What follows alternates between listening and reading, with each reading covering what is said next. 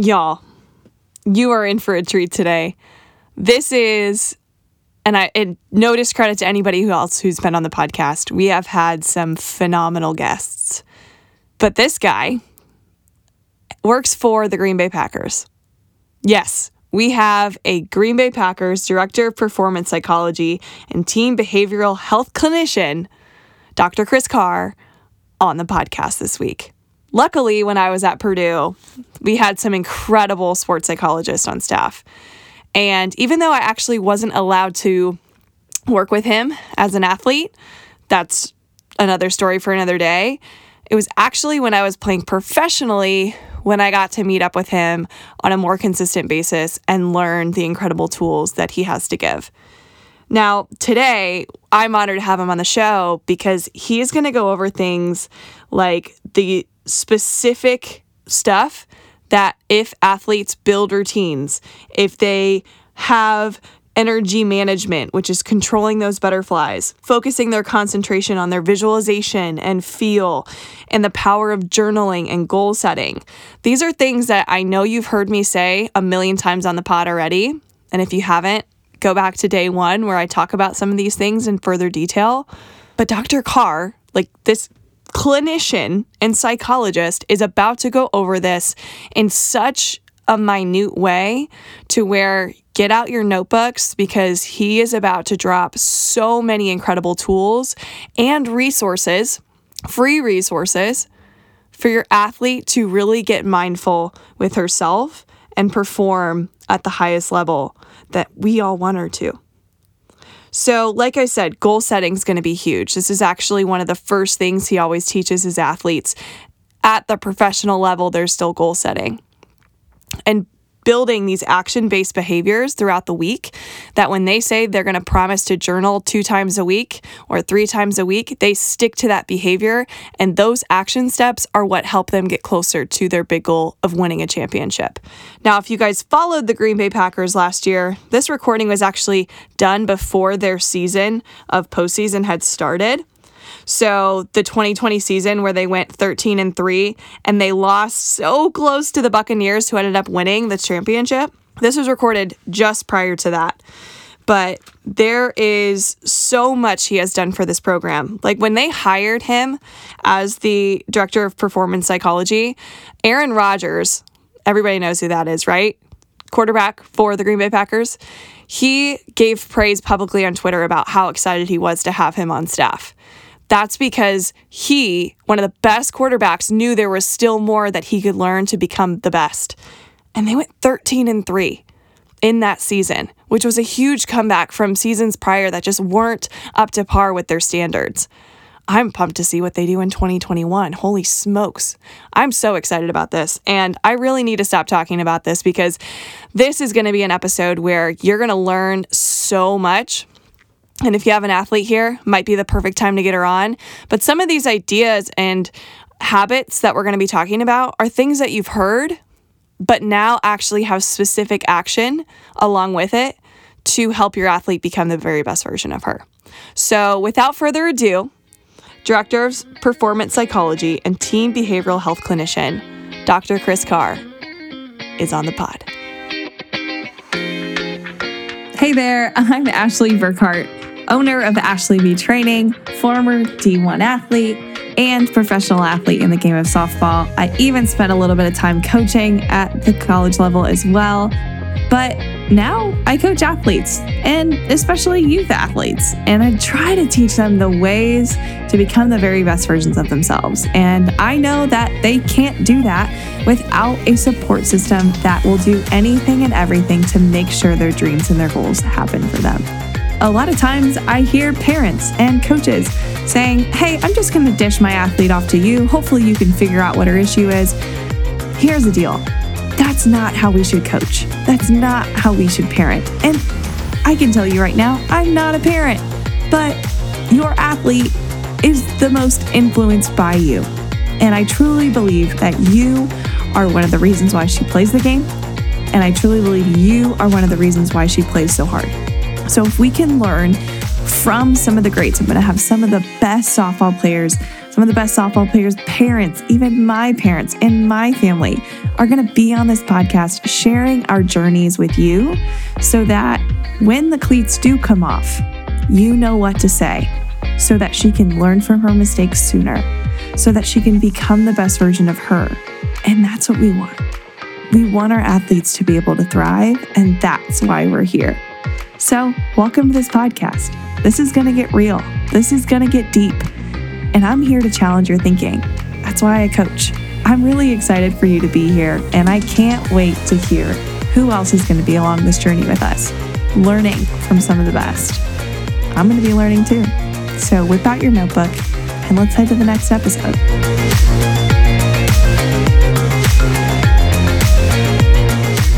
Hey everyone, welcome to another episode of the When the Cleats Come Off podcast. I'm here with someone that I met back in college. He was a sports psychologist for me, and I got to know him really well at Purdue. Dr. Carr, welcome to the show. Great. Thanks, Ashley. Glad to be here. This is going to be so much fun. But for those people that maybe don't know what you're up to, you just have a new gig, you're with the Green Bay Packers now, which is so awesome. Can you guide us through what got you into sports psychology and maybe your journey to get to where you are today? Sure. I mean, it's the older I get, the longer it takes, so I'll try to keep it brief. But I was a Division III college football player, played at Wabash College in Indiana. I was a psychology major because I loved the field of psychology, but never thought about continuing it past undergrad. Actually finished my undergraduate and I went to Ball State University. I could live home, I could get a graduate degree, and I was a graduate assistant football coach. At one point, I thought I was going to go into coaching. So I did counseling psychology as my master's because I thought, well, of all the psychology disciplines, I liked helping. I've been an FCA camp counselor. I wanted to be in a helping profession. So I thought maybe I'd be a high school football coach and guidance counselor. It wouldn't hurt. And as paths go, I did the counseling field, and one of my practicums was in an addictions treatment unit, and I found it really challenging. And that was back in the day when a graduate assistant coach literally cut film strips and did really boring stuff, and I wasn't getting to coach on the field. And I think there was a destination, there was a plan. Power greater than me kind of said, no, I think you're going to be better in psychology. So I finished my master's. I worked 4 years with adolescent drug and alcohol treatment, and I worked with kids that were in a hospital for 6 weeks because of their addictions. I started doing prevention work, and I had friends who were coaches, and someone mentioned sports psychology, and I had never really heard of the field, and this was after I got my master's. I knew there were psychologists that could help athletes, but I found out that most people calling themselves sports psychologists were either A, not a psychologist, which that's not cool because psychology is a licensed profession. You're basically breaking the law if you call yourself one. Yes. Or B, they were a psychologist who maybe played Little League baseball or high school sports and thought that was sport knowledge. And sports psychology is a whole different discipline. So long story short, went back, got my PhD in counseling psychology, and did my minor in sport and exercise psychology. So I did the academic preparation while I was training as a counseling psychologist. Spent the third year of my PhD at the Olympic Training Center in Colorado Springs. And then my whole goal was to be a psychologist that works with athletes. And for the past almost 30 years, that's what I've been doing. So went from Washington State to Arizona State to Ohio State to back home to Indiana, to working with Purdue and developing their sports psych program, developing program at Indiana University, working with Ball State, Butler. And then I was still working with Olympic sports. I've been to 2 Olympic Games, worked with the Kansas City Royals for 6 years, started working in the NBA, worked with the Indiana Pacers. And then what happened is I was at St. Vincent Sports Performance in Indianapolis is I started doing consulting with the Green Bay Packers. And coming in about 10 days a month, working with the team, the players, the coaching staff, the organization. And then at the end of last season, end of 2019, they approached me about being full-time. The NFL currently has 5 teams that have full-time psychologists as their team mental health team psychologist. Now, my title here is a director of performance psychology, and I'm the team's behavioral health clinician. So I don't separate between all performance and mental health over here. To me, it's a human being. They're young men, and their whole span varies between having to be an elite football player on Sundays to dealing with relationships. And so for me as a psychologist to be able to understand the performance psychology tools, I do a lot of education with our position groups, with our team. We have materials available on the iPads that every player has. I do individual consulting. Everything is confidential because I'm a licensed psychologist. It's part of my ethics and my role. And then I coordinate all the mental health resources in the community and work with our sports medicine staff. So it's really an exciting opportunity to be in an NFL organization and to really, just like sports medicine has evolved in strength and conditioning and sports nutrition, to bring the performance psych piece. So this is my first year in the full-time role, and I'm really enjoying it. Oh, that's so much fun. And I just remember sitting in your office at Purdue talking about the crazy things that, actually at the time I was playing professionally, going through a lot of things, and you've heard all the things.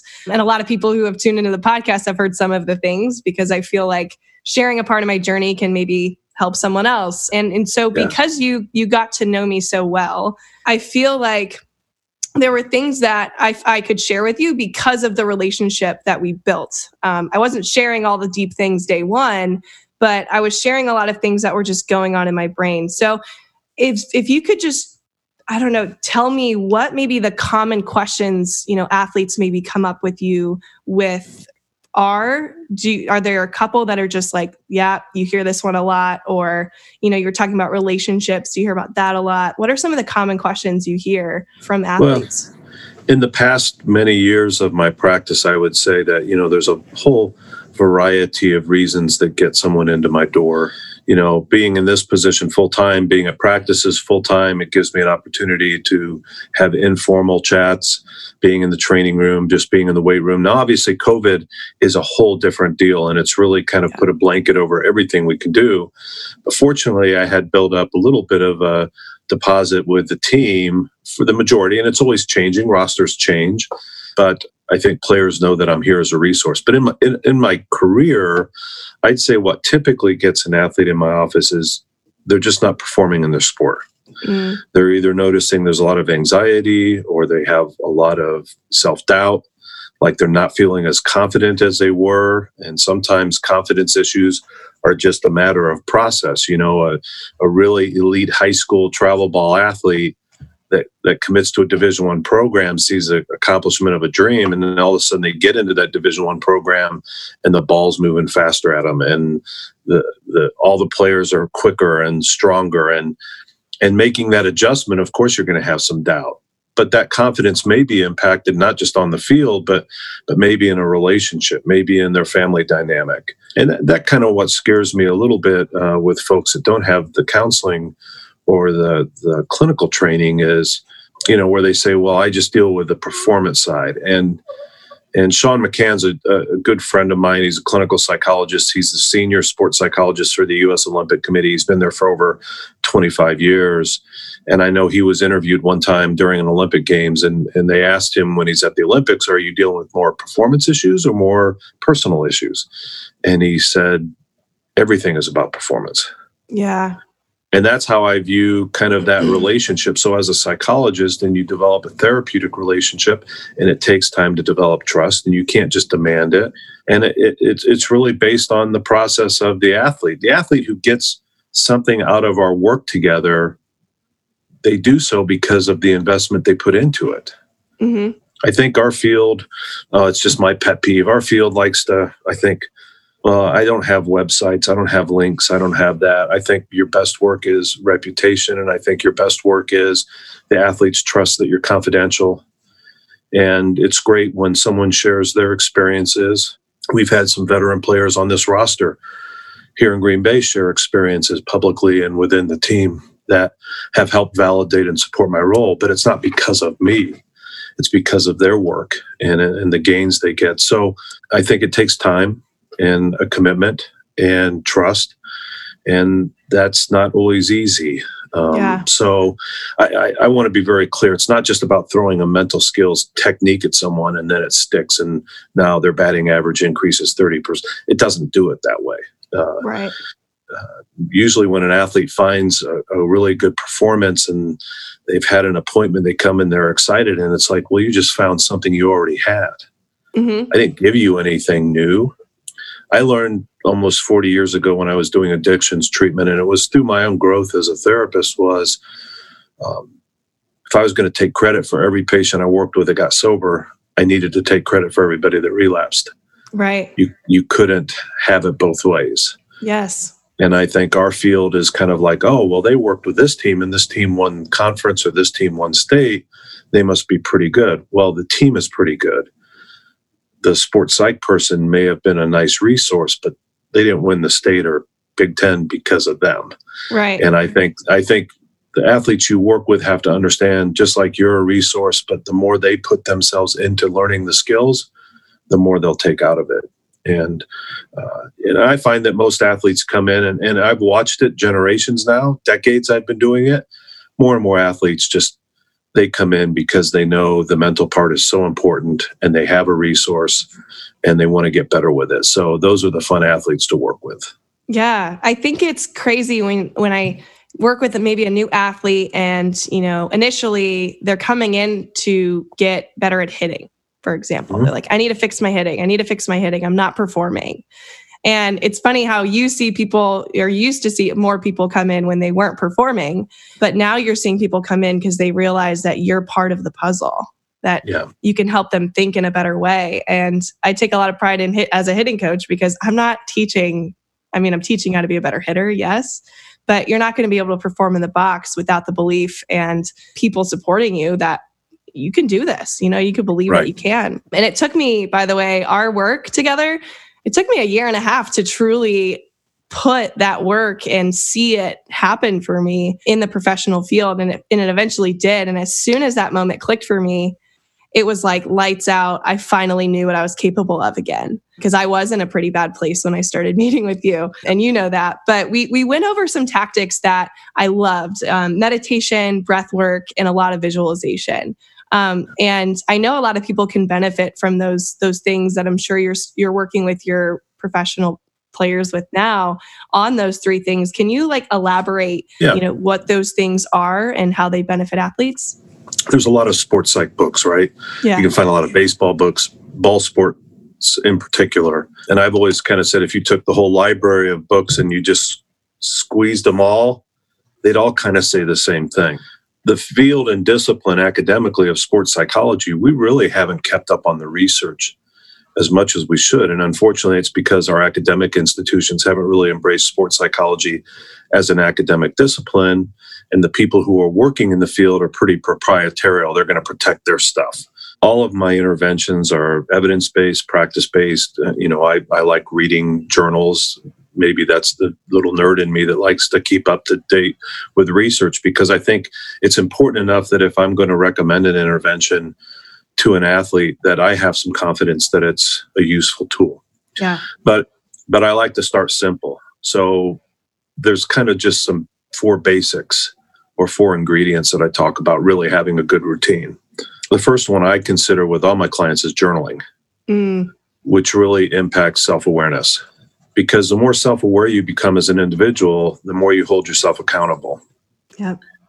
If you have parents that come in, and oftentimes the parents are the ones that say, hey, you need to go work with Ashley, and which is awesome. A parent's trying to find a support, trying to provide resources for their daughter or their son to kind of get better.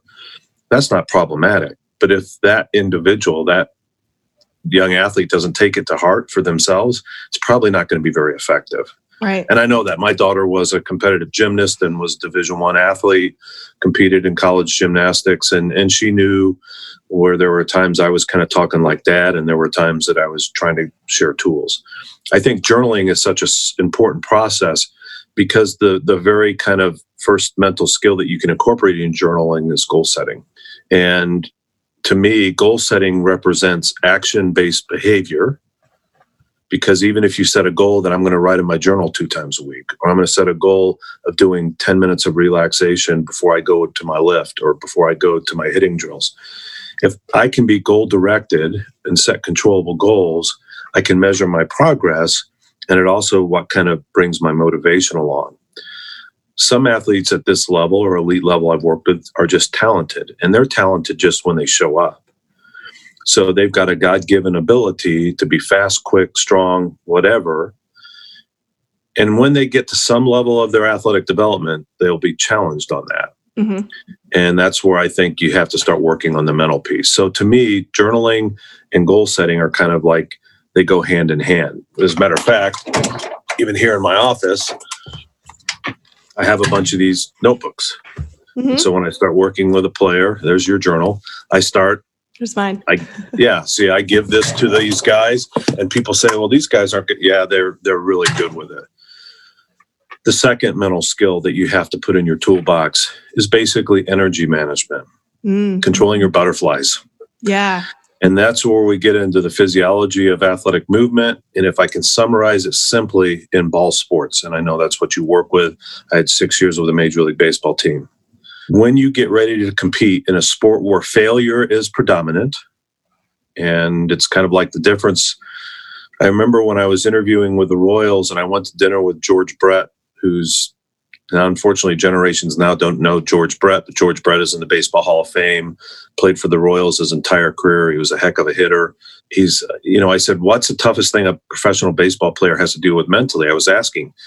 And I'd worked with college athletes, obviously, but not professionals. And he didn't even hesitate when he said failure. He said, Doc, if I have 100 at-bats and I fail 70 times, I'm in the All-Star game and I'm making a lot of money. He said, however, if I take every failed at-bat back to the dugout with me, I don't get out of the minor leagues. And it was this concept of how do you deal with a sport where sometimes a pitcher's going to throw you something you didn't expect. They're going to hit the corner and you're going to strike out. It doesn't mean you're a bad hitter. But what happens is athletes get so paralyzed with anxiety and nervousness about performing well. And that's a very, very kind of common central nervous system fight or flight mechanism. We can't change it, but you can teach yourself how to control it. And the way you do that is you teach yourself relaxation, mindfulness exercises. And I tell athletes I work with 4 to 5 times a week, 15 to 20 minutes of practice with a relaxation exercise where you are fully invested in teaching your body how to relax by slowing your breathing, lowering your pulse. And the whole purpose of the exercise is to achieve what we call the relaxation response, where you kind of have this very centered feeling. It's just like weight training. The more you practice it, the easier it is to apply it. So the more you lift, the stronger you get, the bat speed increases. They all work together. Well, relaxation helps us to learn. We don't want to get rid of butterflies. We just want to teach them how to fly in formation. Ooh. And you're going to have that moment where you know that you're either going to pinch hit or you're going up to bat and there's 2 outs and bases loaded. You're down by 2 runs. It's the ability to center, to focus. That's going to be key for an athlete at any level. Plus, if I learn how to manage my anxiety, I think it helps keep my balance. So that's the second skill. The third one is basically what we call focus and concentration skills. And that's where visualization and imagery come in. Now, the reason I have that as the third skill is because if you try to visualize when you're anxious and nervous, you will close your eyes and see the fail outcome or the negative outcome about 80% of the time. Wow. So you'll visualize swinging and missing. You'll visualize throwing a ball outside of the strike zone. But if you're calm and you're centered and you're focused, because we know that relaxation enhances imagery use, the research has shown that. So I really try to get athletes to practice the relaxation. So for example, when I do a visualization exercise, it's going to be 25 minutes. But that first 13 minutes is just going to be the relaxation piece. And then once you're relaxed, visualize being in the moment. And if I was working with a hitter, I don't think you have to visualize 3 at-bats. I think you visualize 1 at-bat, 4 to 5 pitches, and incorporate the kinesthetics, the feel. I know when I worked with baseball guys, if they were pitchers, they would actually hold a ball in their hand while they were visualizing. So when they were visualizing a 2-seam fastball or they were visualizing a change and how they would change the grip, they would adjust it so kinesthetically they could feel it while they were doing the relaxation. Wow. Can I interject there with a Sure. story? Because Yeah, absolutely. it's crazy to think. I remember some of my best at-bats that I've ever had in my collegiate career. And every single one of those at bats were because I was thinking about one of my best performances I've ever had. Like I was literally in the box and relaxed because I was imagining that 3-for-4 game that I had against UCLA where I felt loose. This is what my bat felt like in my hand. And like putting myself back into that moment allowed me to just ball out and play well because I simply just went back to a moment where I was very successful. But that wasn't until my senior year. So it clearly is something that, later on, and I know I shared with you, I studied sports psychology, was a class that I had my senior year. And that was when I first started adopting some of these practices. And that was one of them. And I can truly attest that is something that will, once you understand those first two elements first, and you can really apply that visualization and the imagery, like that is, it's one of my favorite things that I had as an athlete. And it truly, and I know people aren't going to have to be convinced because you're amazing and people are probably soaking this up like a sponge, but that is one of my favorite practices. And that's, just a simple example of how that really does work. So, well, and it's not uncommon for an athlete at this level I work with, say they've done imagery in the past or visualization. And I always ask them, how much relaxation do you do before you visualize? And quite often they have to think about it. And I always encourage them, add about 5 to 10 minutes of relaxation first. Because if we're stressed or if we're I don't believe in the word slump. I think slump is just a word people use as an excuse for their next bad at bat.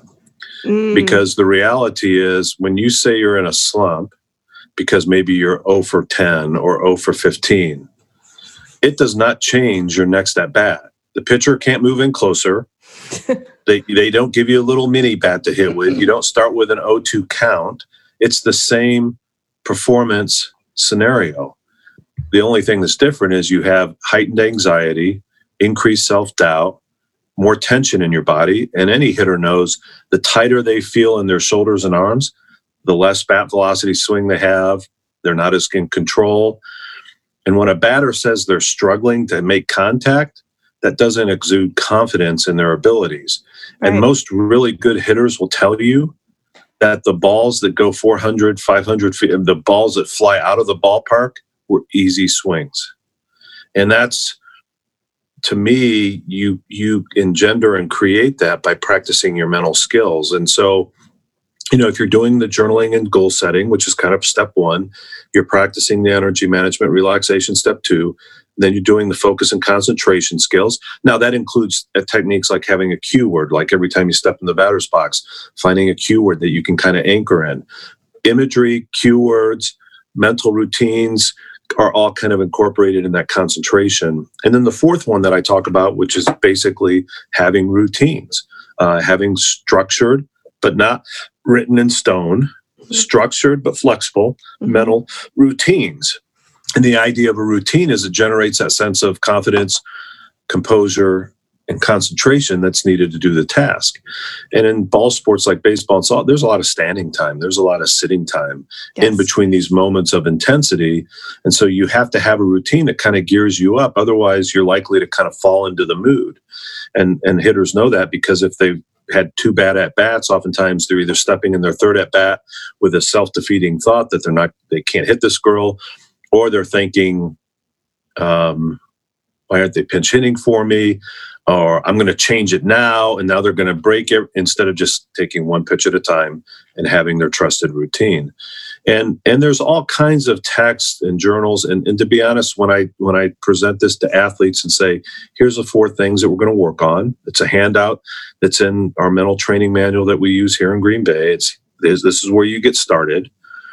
And typically, if I see an athlete for a first time, say a high school athlete, and they come and meet with me and they say they want to get better, and I don't see them for 4 to 6 weeks. And I give them a very clear expectation, journaling 2 to 3 times a week, do the relaxation 3 to 4 to 5 times a week, start practicing the imagery, and we give them a script.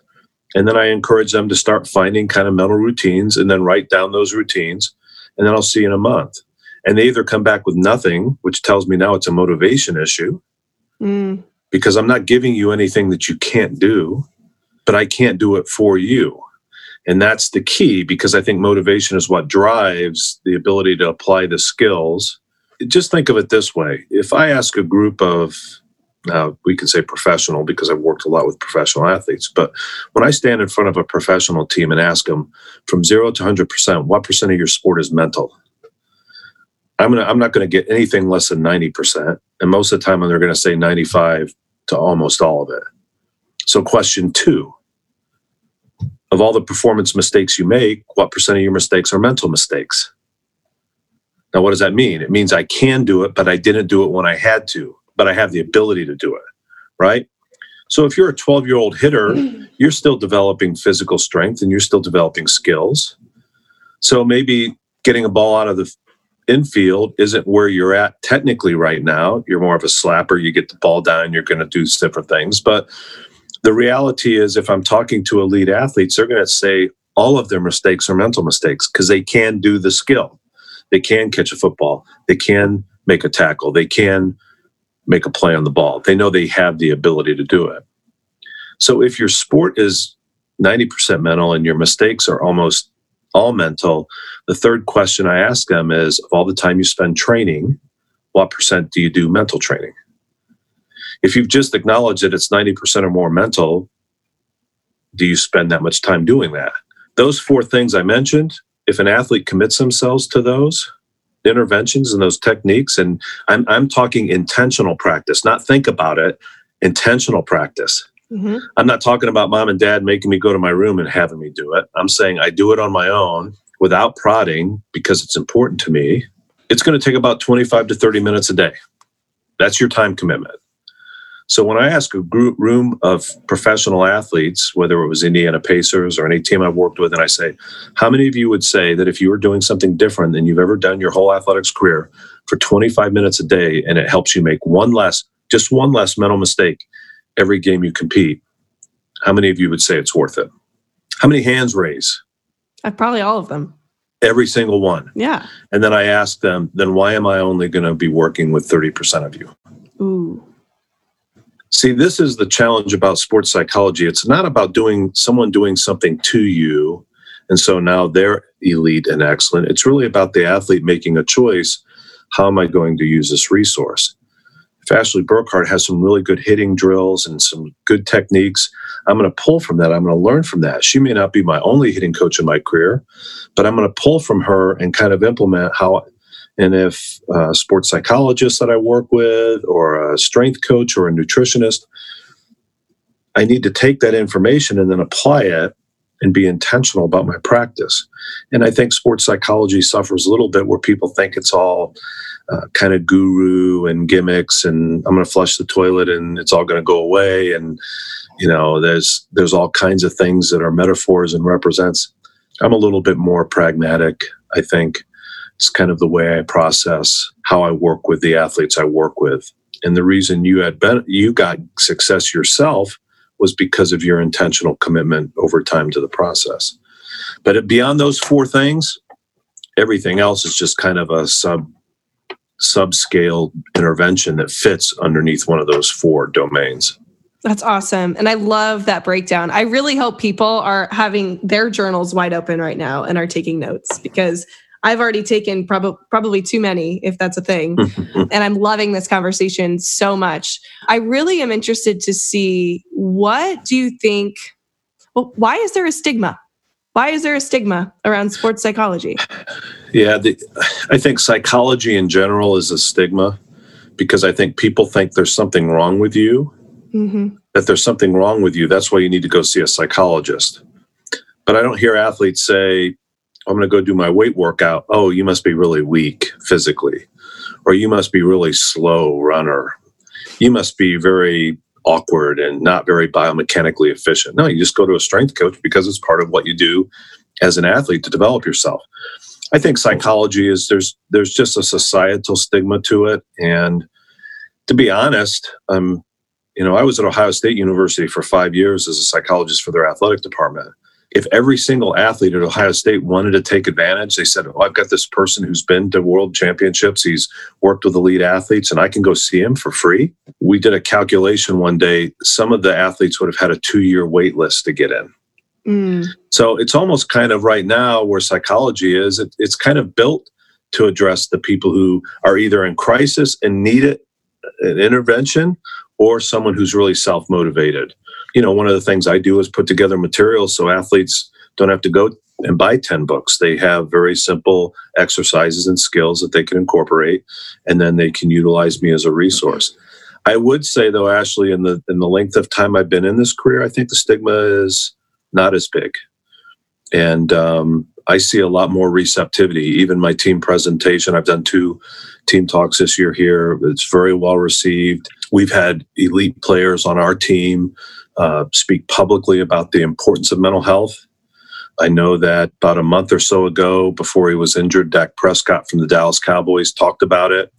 There's a very powerful, moving statement by a tight end for the Atlanta Falcons, who has his own foundation now, Hayden Hurst. And our quarterback has even been very public about his support. And there wasn't a better validation for me than when the Packers had their press release about me being brought on full time, that some of our veteran players were tweeting it out and supportive. So I see it changing in a very good way. I worry about my discipline, frankly, and some people that want to take credit for the success of an athlete. I just want to be really good at what I do, so when athletes utilize me, they can be really good. But I'm an old offensive lineman. I like being behind the scenes. I like doing the work without recognition. Of course, I grew up and I trained in an era that didn't have social media. There wasn't websites. There wasn't. So your reputation was your best marketing. All right, guys, if you're loving this episode with Dr. Carr, which clearly you are, you're still here, I want to let you know about a podcast interview I did recently with Hannah Huseman.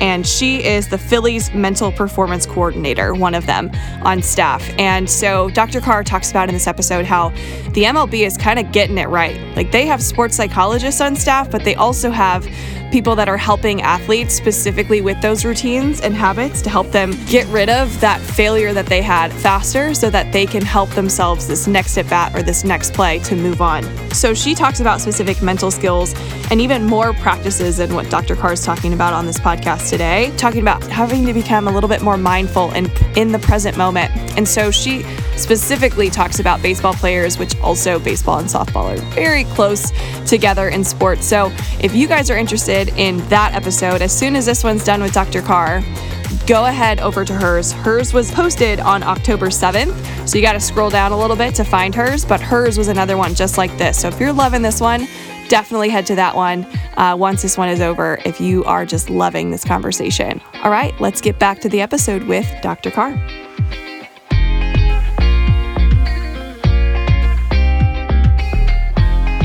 I've had the privilege to be keynote at the Association for Applied Sports Psychology. I've been very active in the NCAA development but right now I'm at a stage where it's kind of fun to look back and really fun to be in this building in a kind of historical organization and to be kind of doing cutting edge stuff where everyone is receptive. And I'm sure there are stigmas here in our locker room, but for the most part, everyone's very receptive. I just think our society in general affiliates psychological skills as someone that is weak needs it, but you're not going to be able to change everyone's stigma and perceptions of psychology. I'm sure there are people who don't believe strength training is helpful or working with a hitting coach is helpful. So, but I see it less now. Yeah, that's so great. I think it's gotten better over particularly the past 20, 25 years. I've seen it get better. So with the NFL having 5 of us full time, and I think every team has to have somebody, I think it'll be in the next 2 to 3 years, you'll see a growth. NBA is the same way. Major League Baseball, of course, has been very advanced with sports psychology for many years. Now they have a lot of mental conditioning coaches, but they can be resources to help players learn these skills. So that's as long as the organization, I think, has a licensed psychologist to kind of be a mentor and supervisor, I think that's probably the best model. Yeah. So where are you seeing the buy-in then? So you probably, like you were saying before, people come in when there's a problem. What do you think clicks with athletes when they finally come in and they're like, oh no, I understand. This is what I'm supposed to be doing. What do you think is initiating that thought to meet with you because they know that their performance is going to get better? Like, how do you get that across? Well, I think it's a little bit different for a 14 and 15-year-old than a 22, 23-year-old. I think when we get a little bit older and our brains get a little bit more established, we know that our cognitive growth and our actual kind of neurophysiological growth continues to about 25, I think is where neurologists and the neuropsych discipline kind of says is our full growth. When you're a professional athlete, I love the fact that it's about performance. I get college athletics is about development and, it's the well-rounded academic athletic, although I don't know that line's always real clear, but I do know that that's kind of a mission. I frankly kind of enjoy being in an environment where you have to perform. And I think people oftentimes will say, well, professional sports spits them out. But everybody now understands that there's all these different elements involved in performance. And I think those athletes that have come and met with me are athletes that become aware, like, this is something I can get better at. And what's really cool is when you're at this level of sport, doing the mental thing doesn't differentiate you this much. It's this much, that much. That's what differentiates you. So sometimes when they come in, they talk, they get a couple cognitive behavioral kind of interventions and they practice it, they find their spot. Now it's validation that, okay, this can help me. And they're a little bit more committed because they want to see success. And that's okay. Because I know if you were going to go have surgery on your elbow or on your hip, I don't think you'd want an average surgeon.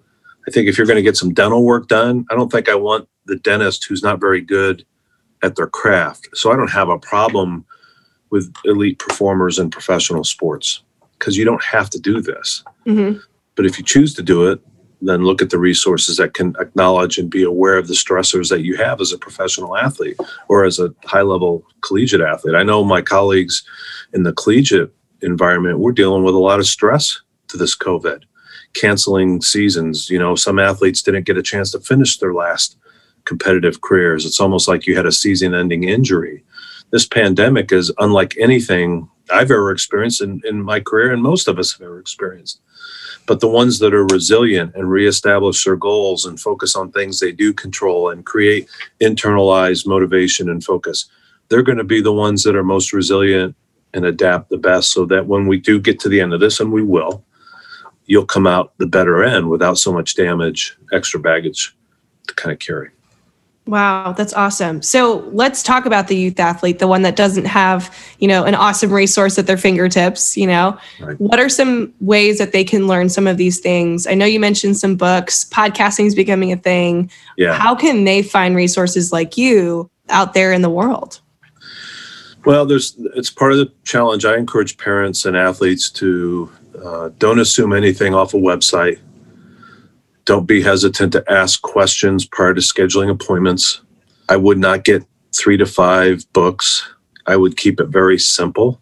A lot of the NGBs, national governing bodies of sports, so I don't know if USA Softball, USA Baseball, they all have their own websites. And my guess is through coaching education, they probably have information on mental training, sports psychology. I encourage a lot of parents just to go to those kind of websites, just to gather information to read. I don't think you have to I see too many athletes that don't commit really enough time to just getting a basic mental skills program. They just read another book. And then what happens is it's the definition of insanity, right? Doing the same thing over and over again, but expecting a different outcome. Well, I think you sometimes have to kind of stop. Now, frankly, when I was in practice in Indianapolis and was seeing people that were high school, I did not meet with athletes under 11, 12 years of age unless they had a specific anxiety-based issue. Because I think it's about the age of 13 that our cognitive development, the development in our brain, allows us to do that third-person kind of recall that we need with visualization. So really asking a 10-year-old to visualize doesn't make sense because neurologically they're not there yet. Yeah. And I think that if a person does feel it would be helpful, the Association for Applied Sports Psychology does have what they call the Certified Mental Performance Consultant, or it's kind of a certification. And anybody can go on their website and look up, by region and geographics, people in their area. And that would be one kind of place that you could kind of go. I know Harvey Dorfman's books in baseball are kind of traditional books. I had met Harvey briefly before he passed years ago, but my guess is most of the books are going to say the same thing. I tell, unless to me, it's better coming from the coaches, whether it's a travel coach or a hitting coach, that's kind of introducing the athletes to goal setting. You have apps like Headspace that you can do relaxation, and you just tell a young athlete, listen to this 4 to 5 times a week before you go to bed at night, start practicing and see if you can bring that breathing into taking a deep breath before you step in the batter's box or before we start this tee drill or whatever we're doing. But I think if you want to find someone, do some good interviewing. And if someone's calling themselves a sports psychologist, but they're not a licensed psychologist in your state, be careful. Because I think that misrepresents what your actual training and what your actual position is. And I know there's a lot of debate, and I've been in leadership positions in our field, and frankly, people don't like to hear me because I like to hold people accountable, like I hold my clients accountable. I think you have to be very kind of cautious as you go through the process and understand that the skills are not difficult in and of themselves, and a good sports psychologist will kind of match the skills to where that client is at developmentally, and instead of just a one size fits all. Right. I do have to ask this because I did a little book club over COVID to help athletes think about other things. Yeah. Mind Gym was like the first book that came to mind to help athletes with. It's a great book. Gary Mack. Yeah. Gary Mack. I knew Gary when I was at Arizona, and we lost him a number of years ago. But Gary wrote a really nice book. Terry Orlick, who is a Canadian sports psychologist, has written quite a bit about kids, and he has a book called In Pursuit of Excellence. And it's a very easy to read book, kind of gives you exercises. To me, exercises are only as good as how much you apply them into your own intentional practice. Yeah. So absolutely. And you helped me do that. I mean, I'm just going to say it out loud.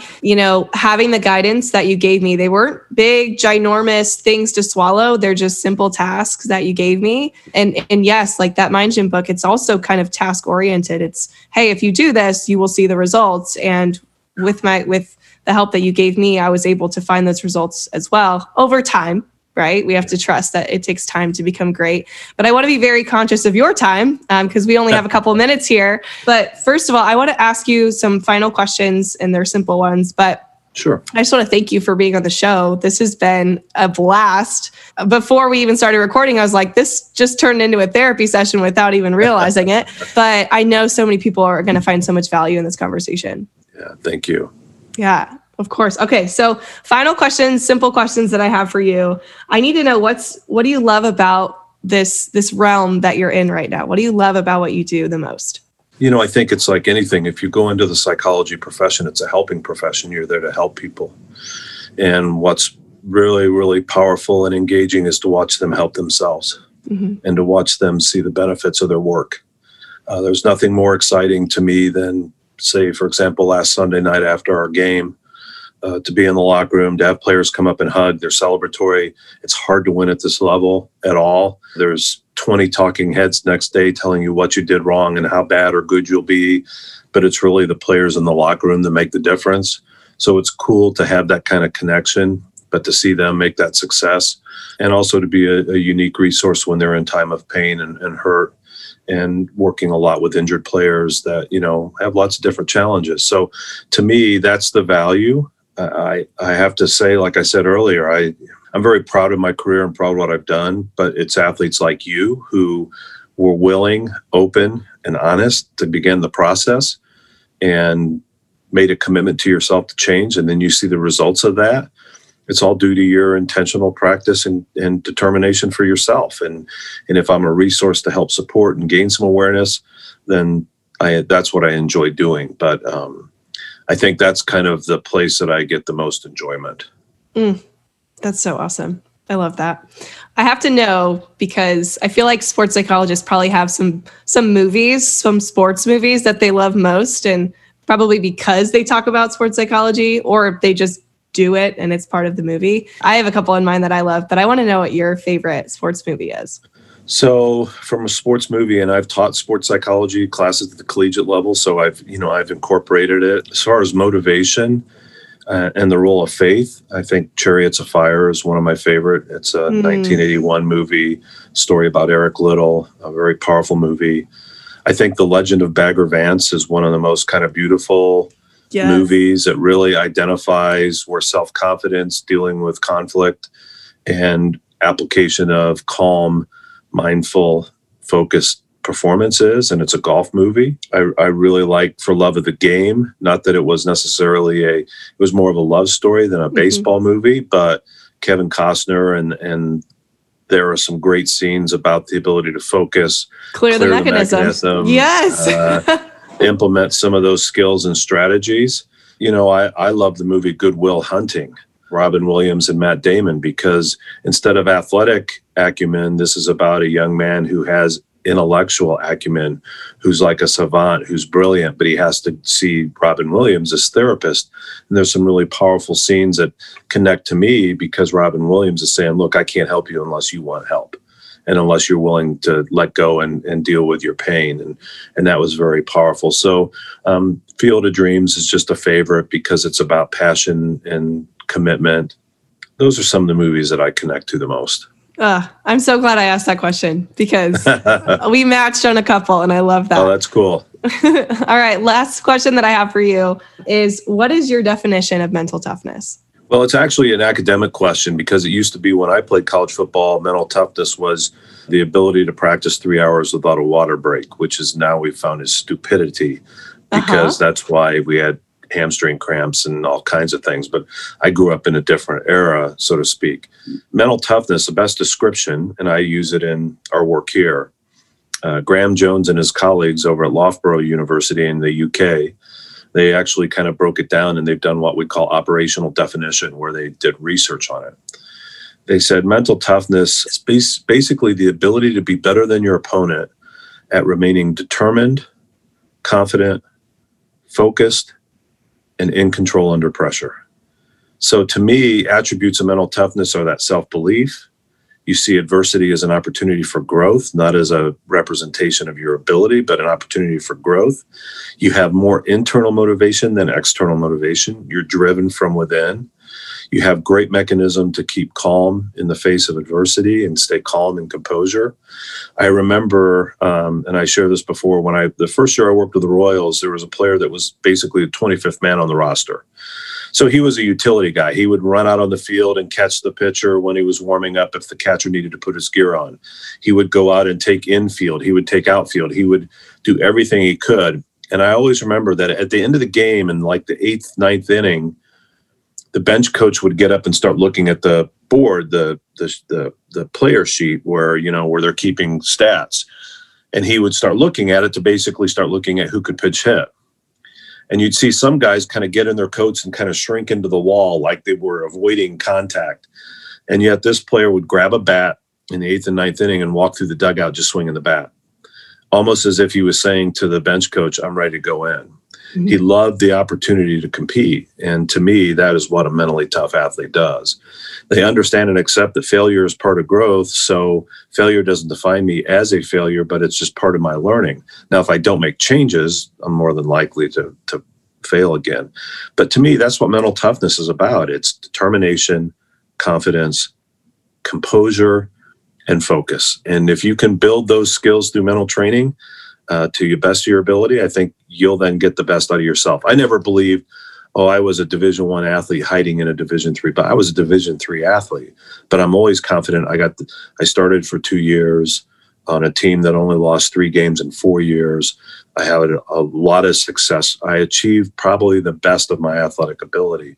And it wasn't at the Division I level, but I'm very proud of the accomplishments, and academically the same way. So I think we all have to reset, not compare ourselves to others, and just be the best we can be. And that's, to me, what mental toughness is about. Wow. No better way to end the show. That was an incredible answer, and you are incredible. Thank you so much for giving so much of your time and energy into helping others, especially that youth that might need us a little bit more than most right now. So thank you so much for your time, Dr. Carr. And thank you for the invitation, Ashley. I'm sorry it took us a while to get connected, but also understand the reason you had success and feel this is a value is the commitment you put to yourself. And if I'm sure you put that same commitment to your clients, the athletes you work with. I think, in the world of professional sports and youth sports, there's all this individualized, but if you get a coach or trainer who has this kind of commitment to the mental side, I think you're going to get the most out of the training. So, congratulations to you and everything you've done, and you'll be a great asset for a lot of young people moving forward. So I'm glad I could spend some time with you. Thank you so, so much. This has been an honor for me. Absolutely.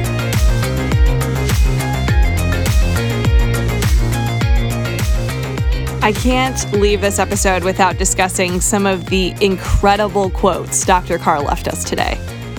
The fact that slump is an excuse for a bad next at bat. Who thought of it this way? I love this quote. I don't think I'm ever going to refer to a slump again in my life. And when I hear an athlete or a parent do it, I'm going to shut them up right away and say, there is no such thing as a slump. You're allowing your head to create a slump, which is the reason why you're in it. Wowza. That was a huge bullet point for me. And this one, the more self-awareness you have as an individual, the more you hold yourself accountable. These are specific words that when I talk about journaling to athletes, I can't explain it as good as he does. Like the fact that you journaling about your thoughts and your feelings is actually helping you become more aware of yourself. And that's going to help you become one of the best performers on your team, or just the best performer you want to be. So the fact that your self-awareness is literally self-taught and journaling is an outlet for that, man, oh man, was that just an insane bullet point.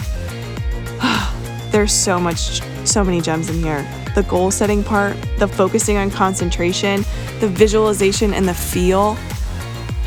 So many incredible things. So in the show notes, you guys can find all of the links that Dr. Carr talked about in this episode.